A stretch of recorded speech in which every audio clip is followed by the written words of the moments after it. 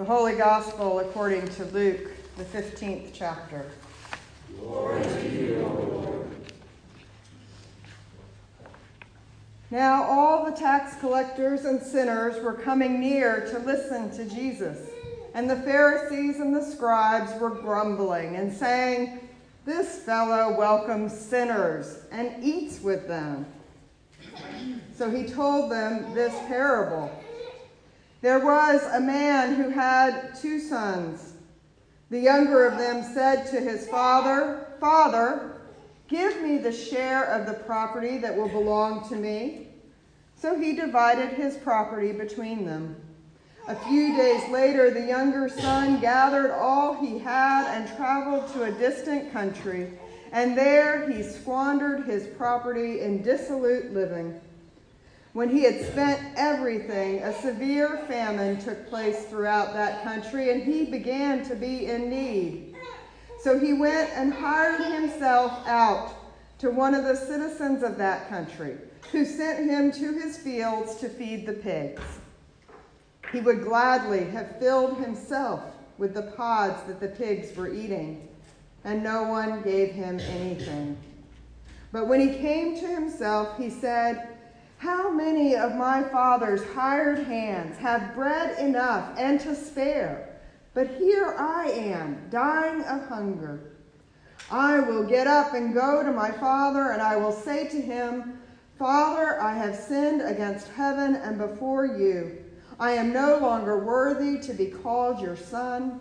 Treat me like one of your hired hands.'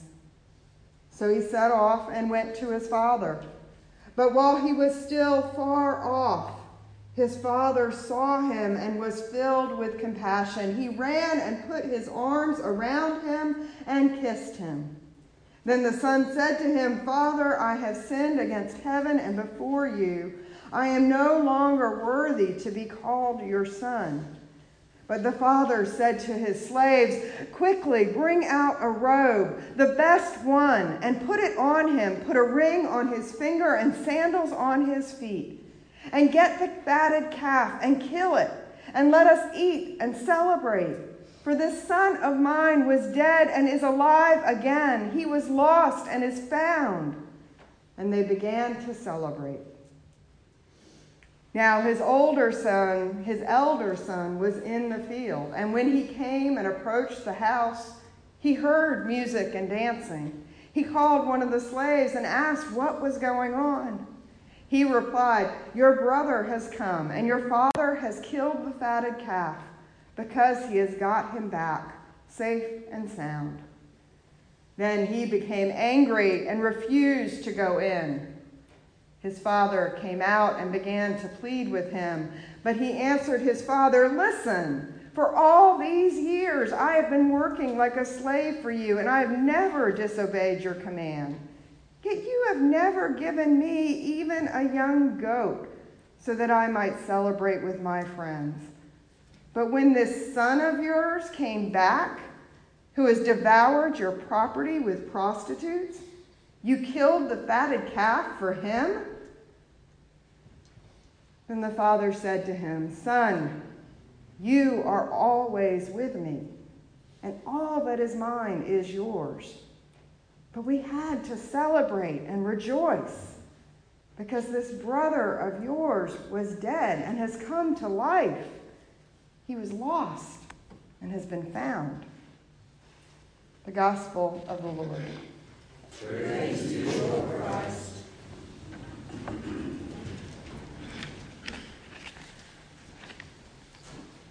Let us pray. May the words of my mouth and the meditations of our hearts be acceptable in your sight, Lord, our strength and our Redeemer. Amen. Amen.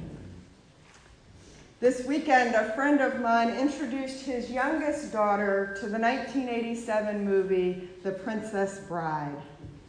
I don't remember when I first saw that film, but one of the memorable lines is delivered by the character Inigo Montoya, after Vizzini exclaims, "Inconceivable," one too many times. Montoya tells the other man, "You keep saying that word. I I do not think it means what you think it means.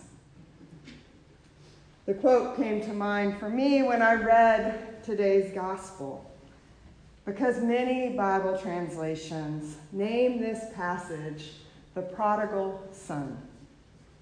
But I confess, prodigal doesn't mean what I thought it meant.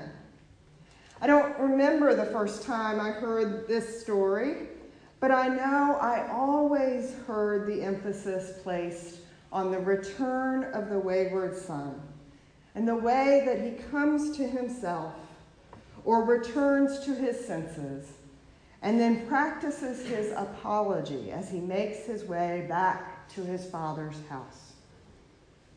The problem when we read this story that way is the story's only about a third done when that happens.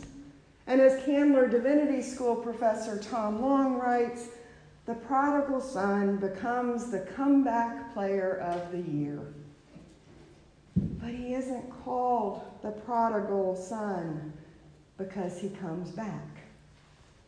Prodigal means wasteful, extravagant, reckless, or excessive. The editors who decided what to title the different Bible stories call him the prodigal son because he wastes his inheritance. I believe the true prodigal in this story is the father. After all, he is the one who, in defiance of all cultural norms, gives his younger son his share of the inheritance when he asks for it.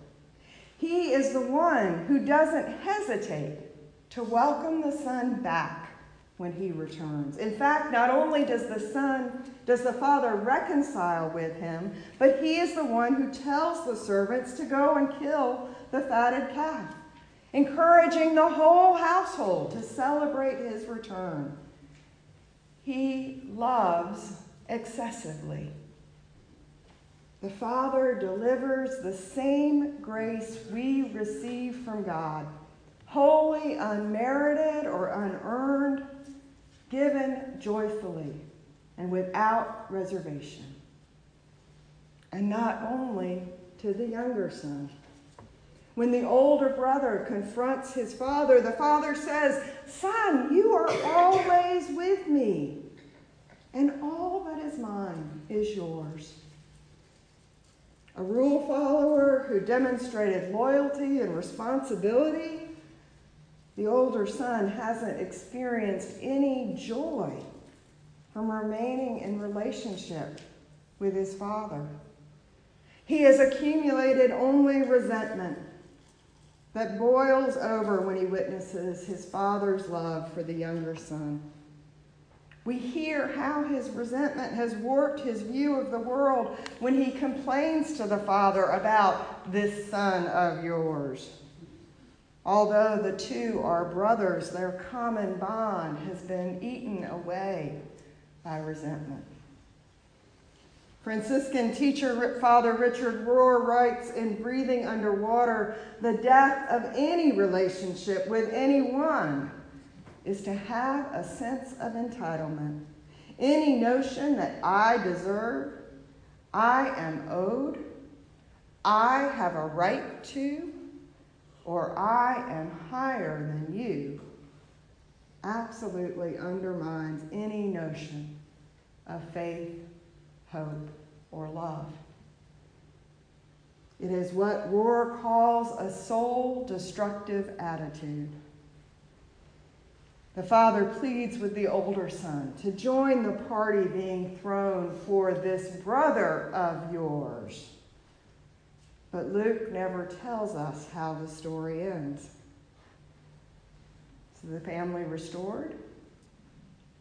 Or does the older son continue to engage in soul-destructive behavior? And how does the younger son respond to the grace he has received? Those questions are left to holy imagination. Our hearing of the biblical story always is affected by our life experiences.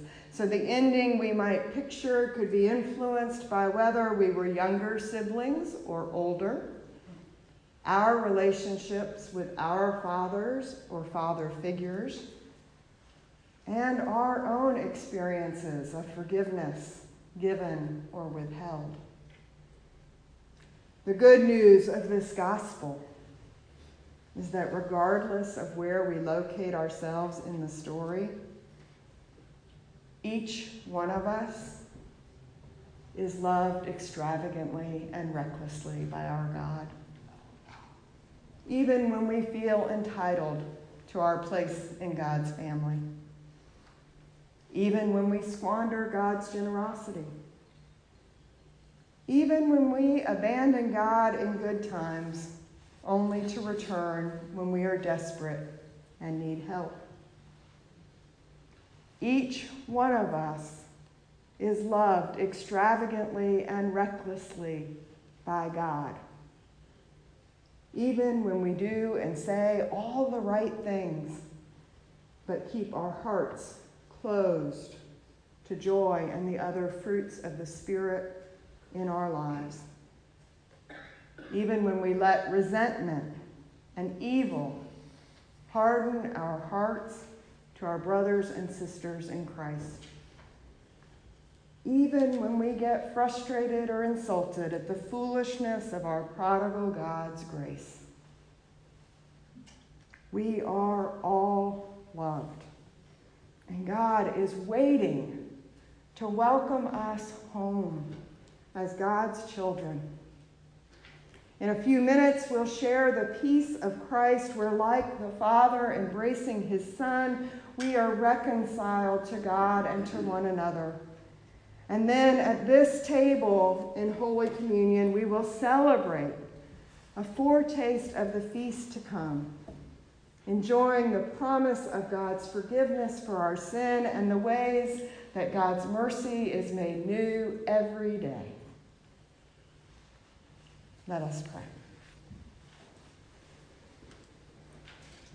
Merciful God, we give you thanks for the redemptive love that you give us through your Son, Jesus.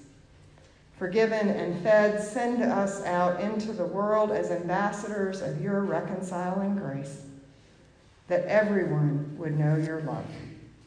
Amen.